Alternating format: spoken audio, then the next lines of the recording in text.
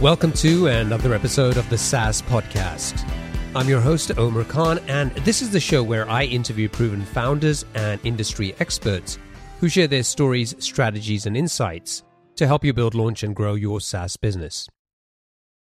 In this episode, I talked to Kyle Poyar, VP of Marketing Strategy at OpenView, which is an expansion stage VC firm that helps build software companies into market leaders. Your SaaS pricing strategy can make or break your business. But getting your pricing right is really hard, and many companies struggle to understand what they're worth to their customers and how to clearly communicate that. In this episode, we talk about the 5 common pricing mistakes that SaaS companies make, and we provide some examples and recommendations to help you avoid making the same mistakes. I hope you enjoy it. Kyle, welcome to the show. Thanks for having me. So, my icebreaker question, what gets you out of bed every day? Do you have a favorite quote that maybe you can share with us to, something that it inspires or motivates you?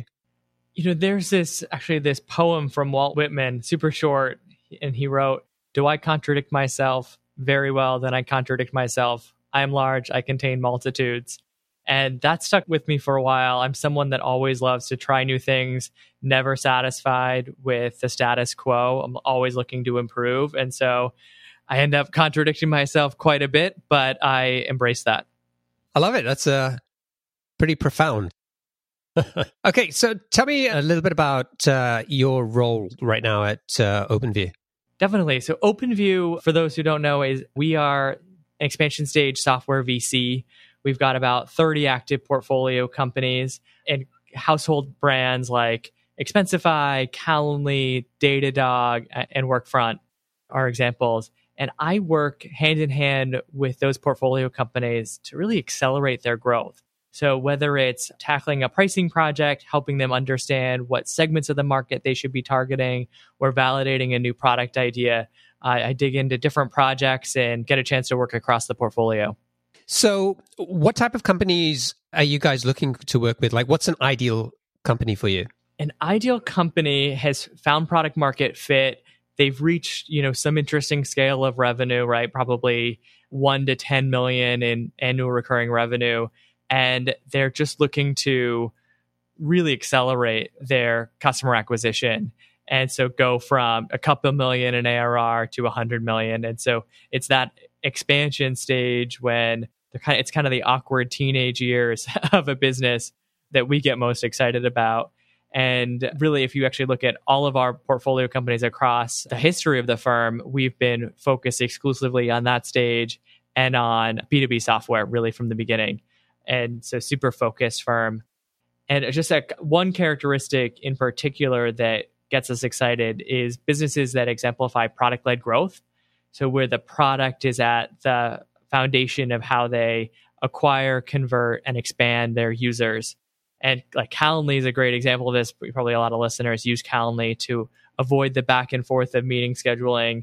We have a thesis as a firm that the future of go-to-market is really going to be product-led, and users are fed up with having great experiences with the software they use at home and terrible experiences with enterprise software and terrible experiences buying enterprise software. And so we think that product-led companies are really going to become the future. And if Zoom and Slack's S1 were, any examples, these businesses have amazing economic models when done right.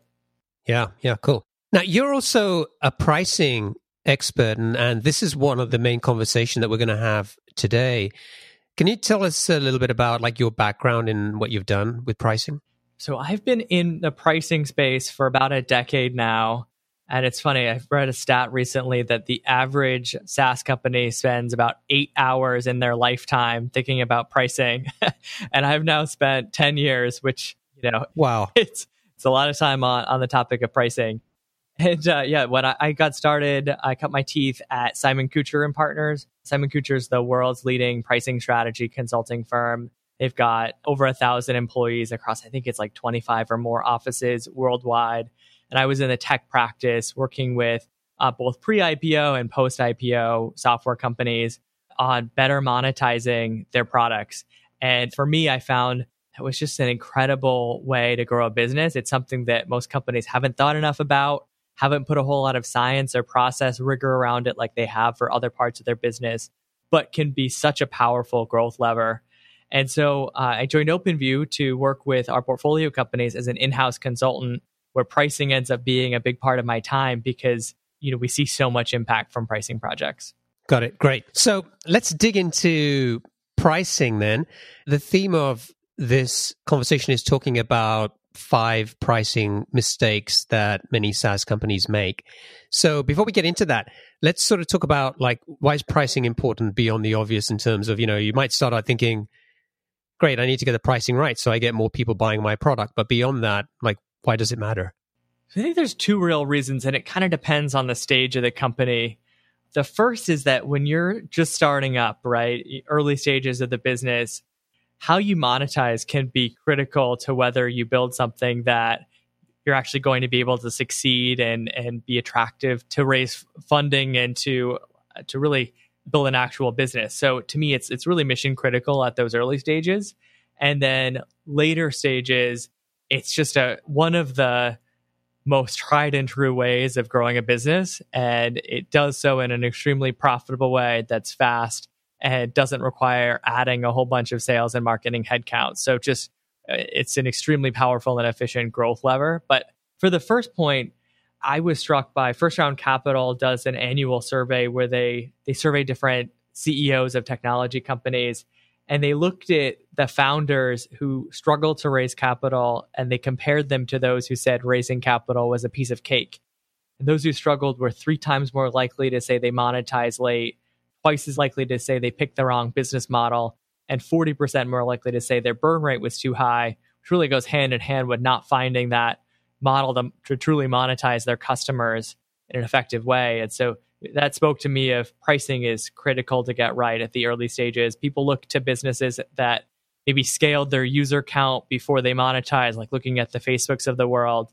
And I think the reality is that most technology businesses aren't in that position to have the luxury of like a Facebook or an Instagram, but they need to figure out a healthy monetization strategy early on for the company to succeed. Got it. And then there was a second point as well, I think. Yeah. So on the second point, for more established businesses, we surveyed companies. We have an annual benchmarking survey of software companies. And we asked people about whether they had changed prices in the last year. And if so, what was the impact? And for those who changed prices, only 2% said it actually hurt their revenue growth.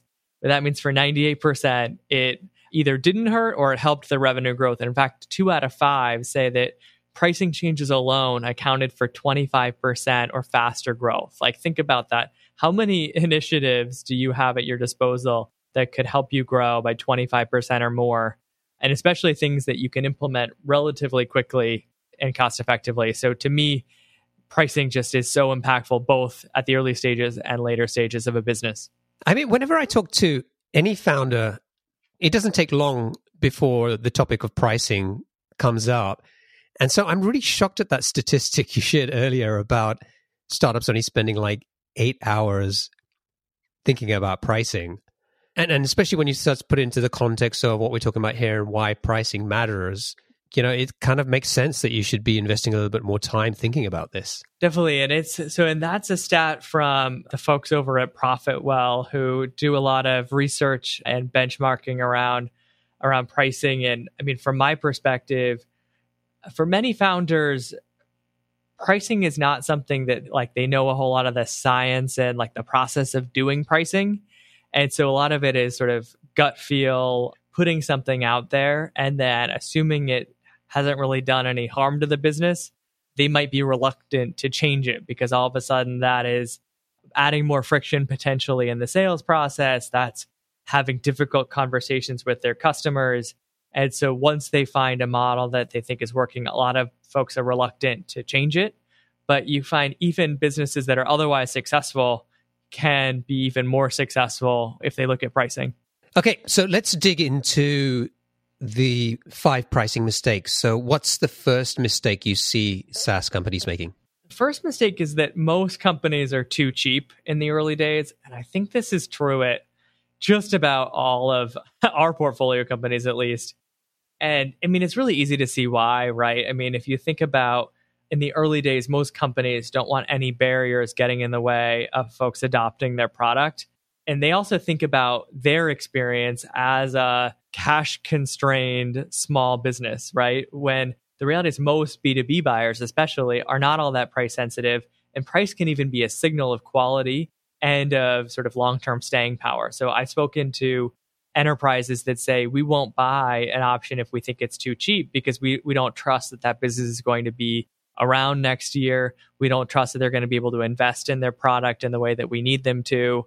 And it just, there's so much work that goes into making a process change inside of a large company that they don't really want to go through that effort and spend those resources unless they have full confidence that they've made the right decision. And so not only are companies less price sensitive than I think most founders realize, but there are real barriers to being too cheap in the market. And there's a lot of examples of companies that have raised prices over time, too many to name. But I think one company that I really look at that has communicated publicly their changes and I think really advocated for others to think the same way is a company called StatusPage. They are a website for communicating with your users the status of your applications. And I think when they launched out of Y Combinator, they were free and $49 a month. And I think they must have realized, or if I were in their shoes, I would have realized you can't build a large and enduring business off of that unless you get hundreds of thousands of paying customers, which probably means millions of free users. They also probably realized that their product, even though it sounded kind of tactical, it provided real value, especially in terms of improving the experience for a company's customers, reducing ticket volume and support requests when incidents did occur, and just actually had a lot of ROI for their customers. And so seeing that probably gave them the confidence to raise prices. They raised prices in 2014, they did it again in 2015, they did it again in 2016, and each time it didn't really have any real impact on their conversion rates or their churn. It allowed them to grow their ARPU by 2.5 times, and they were able to hit 2.5 million in ARR really quickly, which led to a successful acquisition by Atlassian. And so while they have been public about this, there's so many companies that have seen similar results. Yeah, I mean, that's a good example. I actually had Scott Klein, one of the founders of StatusPage, on the show. Back, it was on episode 86. So if you want to hear their story on where they were before they were acquired by Atlassian, that's a good one to listen to. So what advice would you be giving to a founder who is kind of maybe in the early stages and deep down is thinking maybe their pricing is a little cheap? The first thing is really to test it. You need to get data on it. And for some companies that have more of a self-service business model or lower prices or customers buy on their own, I mean, you can pretty easily test, right, by just rolling out new pricing for new cohorts, seeing what the impact is in terms of conversion rates from free to paid and see what happens that way. And then, worst case scenario, if, in the first couple of weeks, it has a meaningful impact on conversion, you can always roll it back without a whole lot of risk. But then for many companies that are in the early stages, you don't really have a whole lot of traffic on the website. You don't have a ton of self-service purchases, and it's more of a negotiated sale where maybe even the founder is talking one-on-one to the buyers. And in those cases, I think you just have to keep nudging up the price a little bit, maybe increase it by 10 or 20%, and observe what the reaction is on deals. And you can probably keep nudging that up until you start getting the sense in conversations that pricing is really shutting down or really slowing down conversations.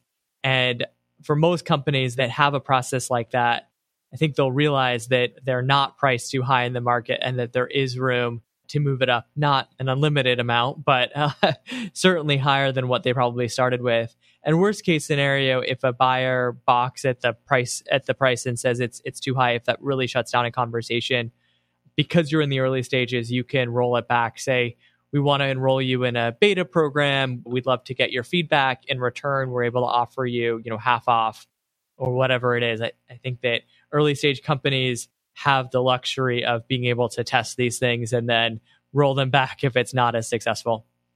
Yeah, that's great advice. I've been working with a founder recently who was in a situation with pricing where he's in the early stages. is going out and talking to customers and having these sales meetings and thought that his price was about right. But when we talked about it and looked at what the value the product was delivering, it felt like he should at least be charging double what he was. And he felt a little uncomfortable about that. But when he went out there and had a conversation with the customer, went through the process and then sort of laid out the price, it was like the customer didn't even blink at it. It was like, yeah, of course, that's no problem. And so he came back and it was like, wow, it's just like I didn't realize that how I was kind of underpricing my product. But the other lesson from that was, well, probably the next conversation you have, you need to probably push it a little further as well and see what happens there. Exactly. And that's just a muscle that founders need to get comfortable strengthening over time. And really, pricing is not something that should be static. I mean, I think people think there must be some sort of perfect price point out there. And if only I figure out what that price point is, everything's going to be great. The reality is pricing is kind of like product management. You should be collecting data, learning from your customer interactions, and constantly improving it over time. It might mean going after new segments that are willing to pay more, and you can design some sort of like new features or new products around going after that higher value use case. Or maybe you do want to introduce a fighter product, a lower end product, or a freemium version to go after another business segment. There's so many ways that founders can think about pricing also beyond just increasing the price by a little bit here and there. You can get strategic with how you think about pricing changes and pricing opportunities. Great. So that's mistake number one. So let's move on. So what's the second mistake that you see SaaS companies make with pricing? The second mistake is around the value metric. And folks have, in many cases, picked the wrong metric.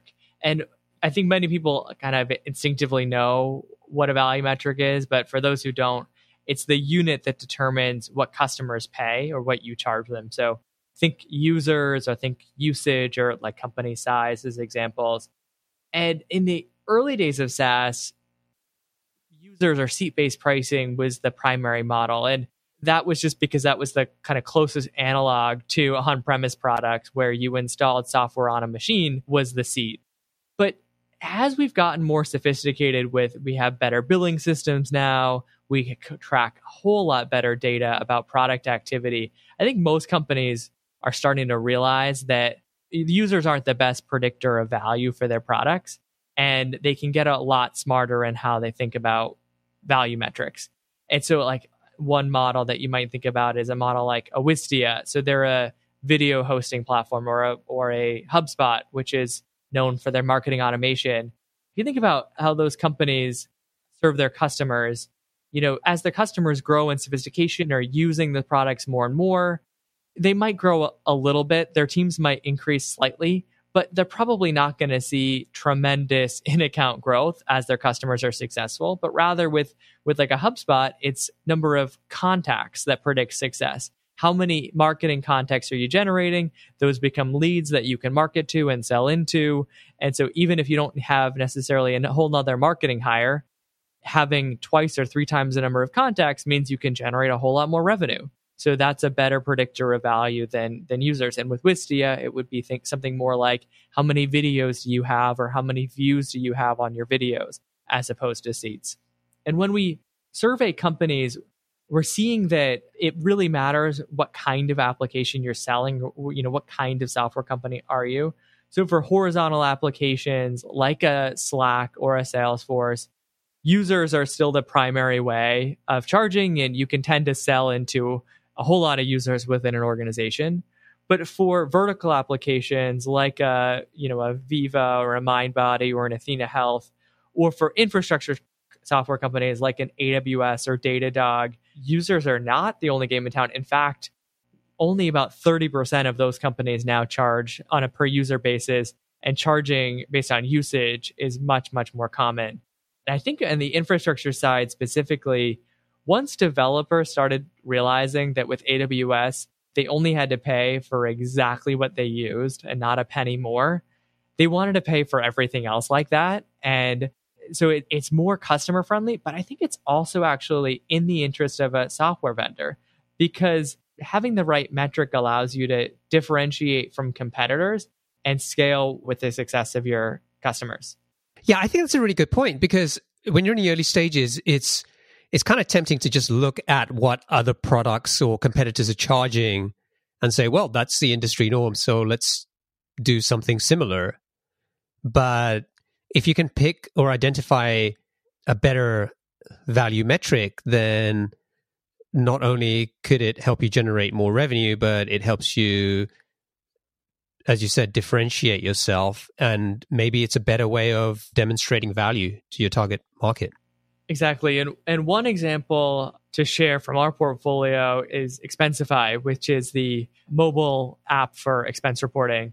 And Expensify was competing against kind of the 800-pound gorilla in the space was Concur.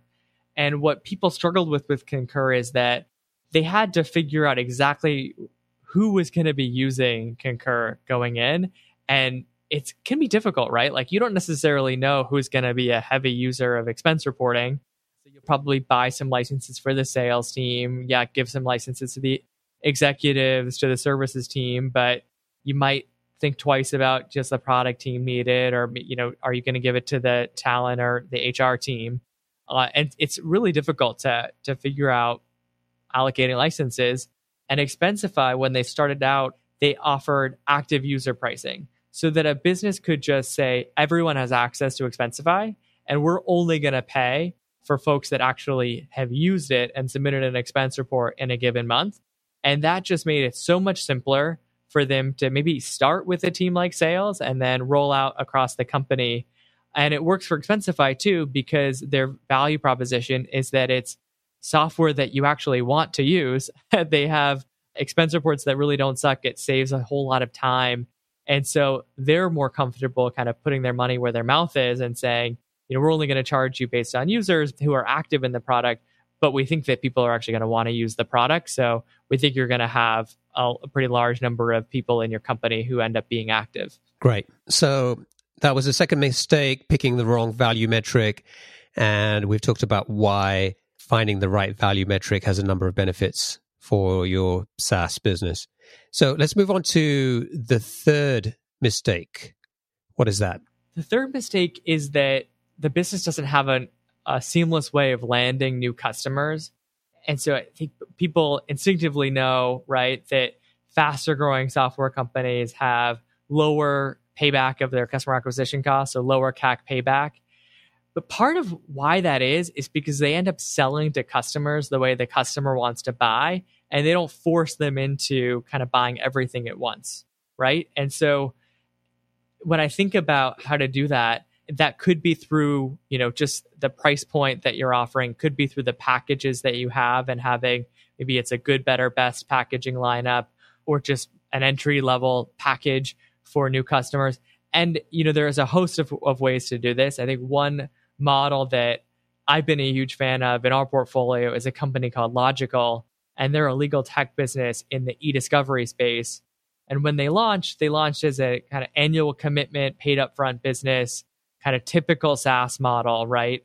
And that worked for them for the first couple of years, but they started just having a lot of difficult conversations with prospects because prospects didn't know how much they'd need upfront.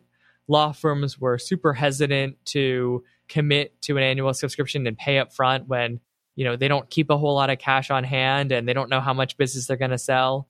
And it created a lot of friction in the buying process. And so Logical said, okay, we're going to introduce a no commitment, pay as you go offering. And, this way, our customers, it makes it much easier for them to budget for it. It's easier for them also to bill back to their clients. They don't need to pre-plan everything. And we think that this is going to be a much better experience for our customers. And so what's interesting is within just a couple of months of fully launching their pay-as-you-go plan, they signed up more customers than they had over the entire 4-year history of the business prior to that point. And it was truly hockey stick growth. I mean, by the end of the year, they had a 500% increase in customers on the back of this pay-as-you-go offering. And so while pay-as-you-go might not be the right strategy for a business, I think you should be very mindful of, is the offering attractive to customers and conducive to effectively landing new customers? Yeah. So again, just kind of give me a little bit more on that. So what's some advice that some tactical things that people could maybe try to figure this out? So there's a number of ways to try to figure it out. I think one idea that is simple is just looking at how you're communicating pricing. So a lot of companies will publish their pricing on their website, but they end up doing that in a way that is confusing for the customer. The customer has a hard time figuring out what they want to buy. There's a lot of drop off on that page. They don't really know what plan is right for them. Like there's all of these problems. There's so many bad pricing pages out there. And I think just some simple advice would be like start by clearly stating your value proposition. So even though it's a pricing page, you should never miss out on an opportunity to tell customers, what you do and why and how it helps them. You can talk about the benefits of the plans and what you get in each plan more in terms of customer language than having a whole set of like features that people don't really know what they mean and like jargon and checkboxes.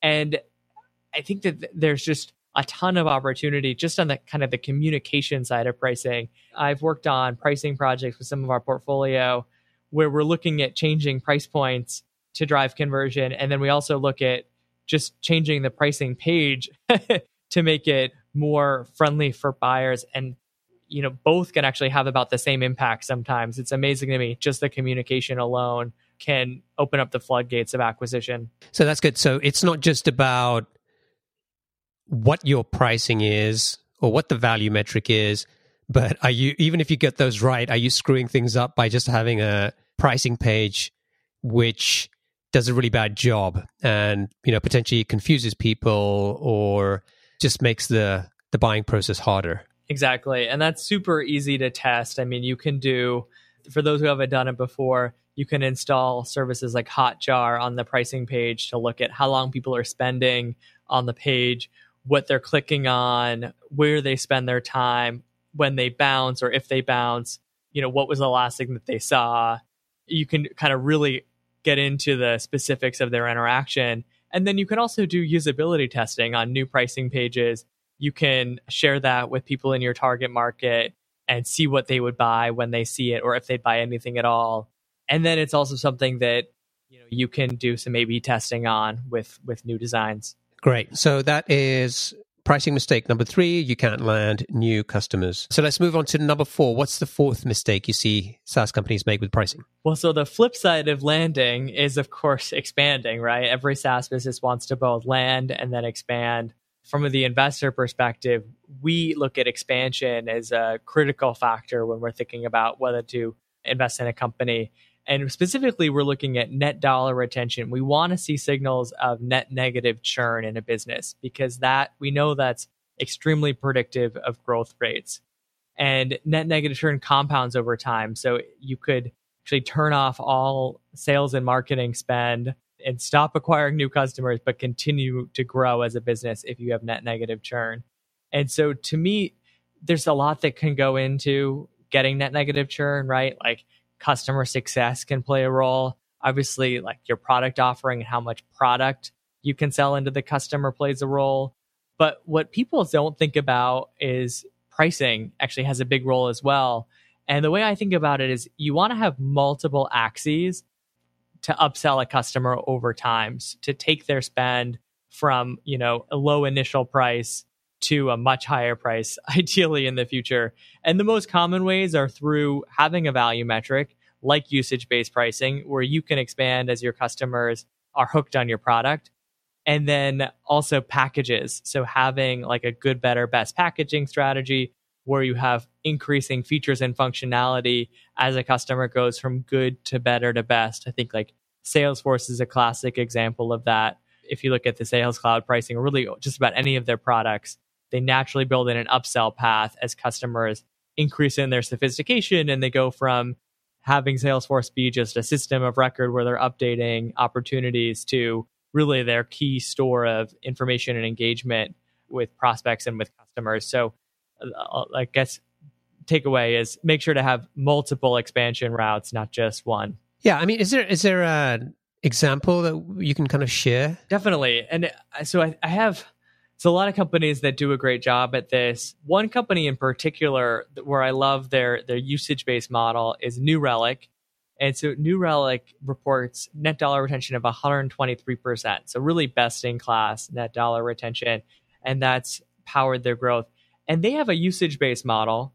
And I want you to imagine, like, what if New Relic, which is monitoring applications, what if they charged based on the user and they sold to Instagram, right?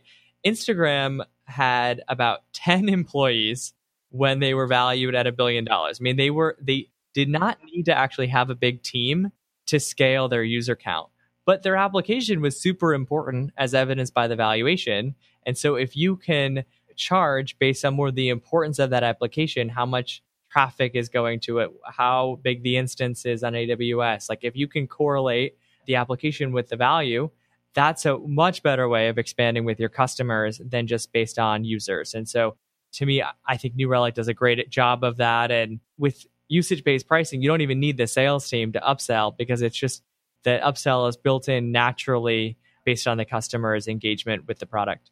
Yeah, the Instagram example is a really good way of hitting home the point. Great. So that is pricing mistake number 4. You can expand existing customers. And what is the 5th mistake? So the last mistake is that your pricing is static, not dynamic. This goes back to something we talked about earlier, where I think some companies are thinking that there's some mythical price point out there. And once they figure out that model, that's going to stick with them for years and years. And the reality is pricing needs to be evolving as the company evolves. Businesses go from the seed stage where they probably have just one product and it's pretty simple to then expansion stage where they're adding a whole lot of feature enhancements. They have new tiers, they have add-ons. Then the growth stage where they're attacking more customer segments, have even more products and a much bigger sales team. So you start seeing a lot more discounting. And then even later stage businesses that are more international or are starting to see churn from upstarts. Like there's so many changes a business goes through and pricing needs to evolve as the company evolves. Yeah. And I think, when I talk to early stage founders or, people who are super early stage, trying to get to first 10, 20, 30, whatever customers, we often have conversations about, well, I need to get my pricing right. I need to figure what that is. But I think the reality is when you're going after the first 10, 50 customers, it doesn't really matter what your price is, right? I mean, at that stage, it's just about having, as you said, there needs to be some simple pricing. You're not getting in the way of your customers. As long as people are paying you something, you're kind of getting to that first stage. And then beyond that, as you grow and move closer towards expansion stage, then you're going to start to think more and more about how do I optimize and how do I think about value metrics? And again, it's just a never ending process. So I think a big takeaway for me has always been is like, don't get so hung up about finding the right pricing because you're always going to be doing that or looking for that. Exactly. To me, it's more important to set up a process where you're able to get real feedback from your customers and you're using your customer interactions to make better decisions. And it's just something that you're kind of proactively thinking about and monitoring over time. Like that's more important than coming up with a model at a whiteboard that you think is going to be perfect. So what should people be thinking about? Like what are some things that they should be doing on a regular basis to make sure that their pricing isn't static? So in general, they need to be doing more pricing research and price testing. And so pricing research is a great tactic that most companies I talk to haven't done true pricing research.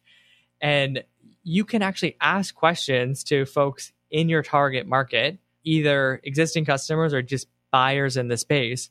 You can ask them questions around the value that they see in the product, your competitive differentiation from other products out there, the ROI they see from products like yours, or if they're not customers, or like what's the sort of size of the problem as it faces today that you can hopefully fix for them. And then what are their price expectations? So what do they think is a fair price? How much budget do they have? You can be asking a lot of those kinds of questions in a research setting without actually needing to change pricing with a customer. And you can get really insightful feedback that can lead to different, just very different courses of action that you take when it comes to pricing. I remember I interviewed one customer of a portfolio company of ours that said the price is so cheap that they were concerned that the business, would actually be able to stay alive for the next year. And they were proactively asking to pay more to fund the business because they found the product so important to their workflow. And I've seen just so many nuggets of wisdom from these interviews and pricing surveys that you just don't get unless you are talking to your customers. So regularly doing pricing research and then regularly testing the pricing as well. How often should people test the pricing? It depends a lot on the maturity of the business, right? So in the early stages where you have maybe 10, 20 customers, you should be thinking about just about every interaction with a customer as a way to get feedback. And even though, you have some sort of pricing that you're working off of, you should be experimenting regularly to make sure that that's right, because it's a lot easier to test and experiment in the early stages compared to once the business is maybe 10 times the size and you have customers that have rooted expectations or the market has rooted expectations. So early stages, you should be doing it regularly. I would say for expansion stage or later stage businesses, you definitely have an opportunity to do testing with new products, but otherwise with existing products, I'd probably do a couple of price tests per year. So maybe one every 6 months. You don't want to make it disruptive for your sales team or your customers, but there's so many aspects when you look at like packages, value metrics, the price points themselves, what to do with new features, how to price for different market segments or different geographies. Like there's a lot of different variables in the mix that you can be testing. Yeah, I think it's funny. I can't remember the company and probably shouldn't mention it anyway. But maybe sometimes if you're doing like tests too often and kind of running these split tests, I've kind of went through this funny situation where somebody in a Facebook group was talking about a product and saying, yeah, you should get this. It's like, you can get started for this much. And somebody was saying, well, wait a minute, I'm seeing this price when I go there. And obviously that's, inevitable, but it's going to happen from time to time. But I thought it was just like funny how sometimes how people learn about pricing is not necessarily by going to the pricing page. It's true. Although I find it always interesting that people don't really talk about a business's pricing as much as I'd expect. So I know some companies, like ahead of a user conference, one of their concerns is, are people going to start telling everyone else about what they're paying? And are they going to find out I offered customer A a bigger discount than customer B? And is that going to come back to bite me? In the vast majority of cases, I actually should say, they don't get into it, right? They know that their scenario is not apples to apples what the other company's scenario is. So I think for most companies, there's less transparency in the market than you think, but you certainly need to be mindful of it, and you don't want to create a bad customer or bad prospect experience because of your pricing. Yeah, good point. Okay, great. So those were the 5 mistakes that we talked about today. So number 1 was that you're too cheap. Number 2 is that you've picked the wrong value metric. Number 3, you can't land new customers. The 4th mistake was you can't expand existing customers. And number 5 was your pricing is static. Great. That's really been helpful. Thank you, Kyle. Definitely. And my goal is hopefully to, by taking some of these mistakes and talking about them, we can help some of the early stage founders just better understand their business and ask the right questions around their practices. And I'm sure many folks have experienced these and corrected these mistakes, but hopefully it gave some advice or some tests to try for those who haven't thought about it. Yeah, no, I think it's definitely really great information there. All right, so we're going to jump into the lightning round. I'm going to ask you 7 questions. Just try to answer them as quickly as you can. Ready? Sounds great. Okay, what's the best piece of business advice you've ever received? If you're in a meeting, you need to contribute. You're in that meeting for a reason. Don't be silent. What book would you recommend to our audience and why? Thinking Fast and Slow. It's about behavioral economics. I found it just super fascinating to think about how people make decisions, which applies even in business contexts. What's one attribute or characteristic in your mind of a successful entrepreneur? Openness to feedback and to new ideas. I mean, you want to be passionate about and have a ton of conviction for what you're building, but can't be stuck in the mud. Always have to be sort of ready to learn from peers and really seek out the advice, ideally, of others. And you can accelerate growth by bringing in new ideas faster. What's your favorite personal productivity tool or habit? Personally, I am very into Trello. I use it to manage all of my tasks for the upcoming week. I find it invaluable, although I haven't paid yet. So they have some pricing opportunities there. And a second one, just to give a quick plug, is Calendly. I use that for meeting scheduling, and it saves me so much back and forth in emails. Yeah, we mentioned, we were talking earlier, I'm going to be interviewing Tope soon. So thanks for making the introduction there. I'm looking forward to talking to him about Calendly. All right, so what's a new or crazy business idea you'd love to pursue if you had the time?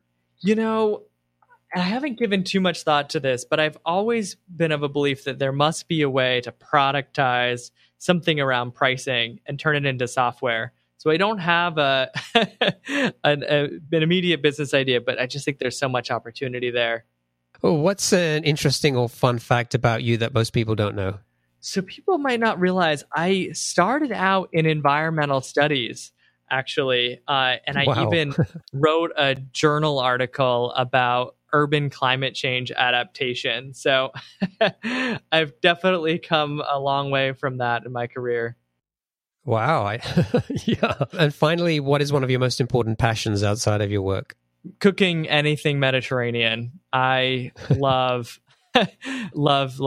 Mediterranean and Middle Eastern cooking. And once I read the cookbook, Jerusalem, I got hooked. Nice. Cool. Carl, thank you for joining me today. Thanks for sharing your many years of experience around pricing and all the work that you've been doing with, your portfolio of companies. Now, if people want to get more information about OpenView, they can go to openviewpartners.com.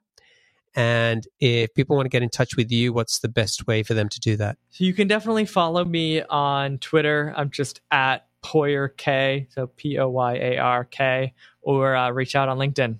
Great. And we'll include links to those in the show notes. Great. Thank you for joining me, Carl. It's been a pleasure, and I wish you all the best. Great. Thanks for having me. Cheers.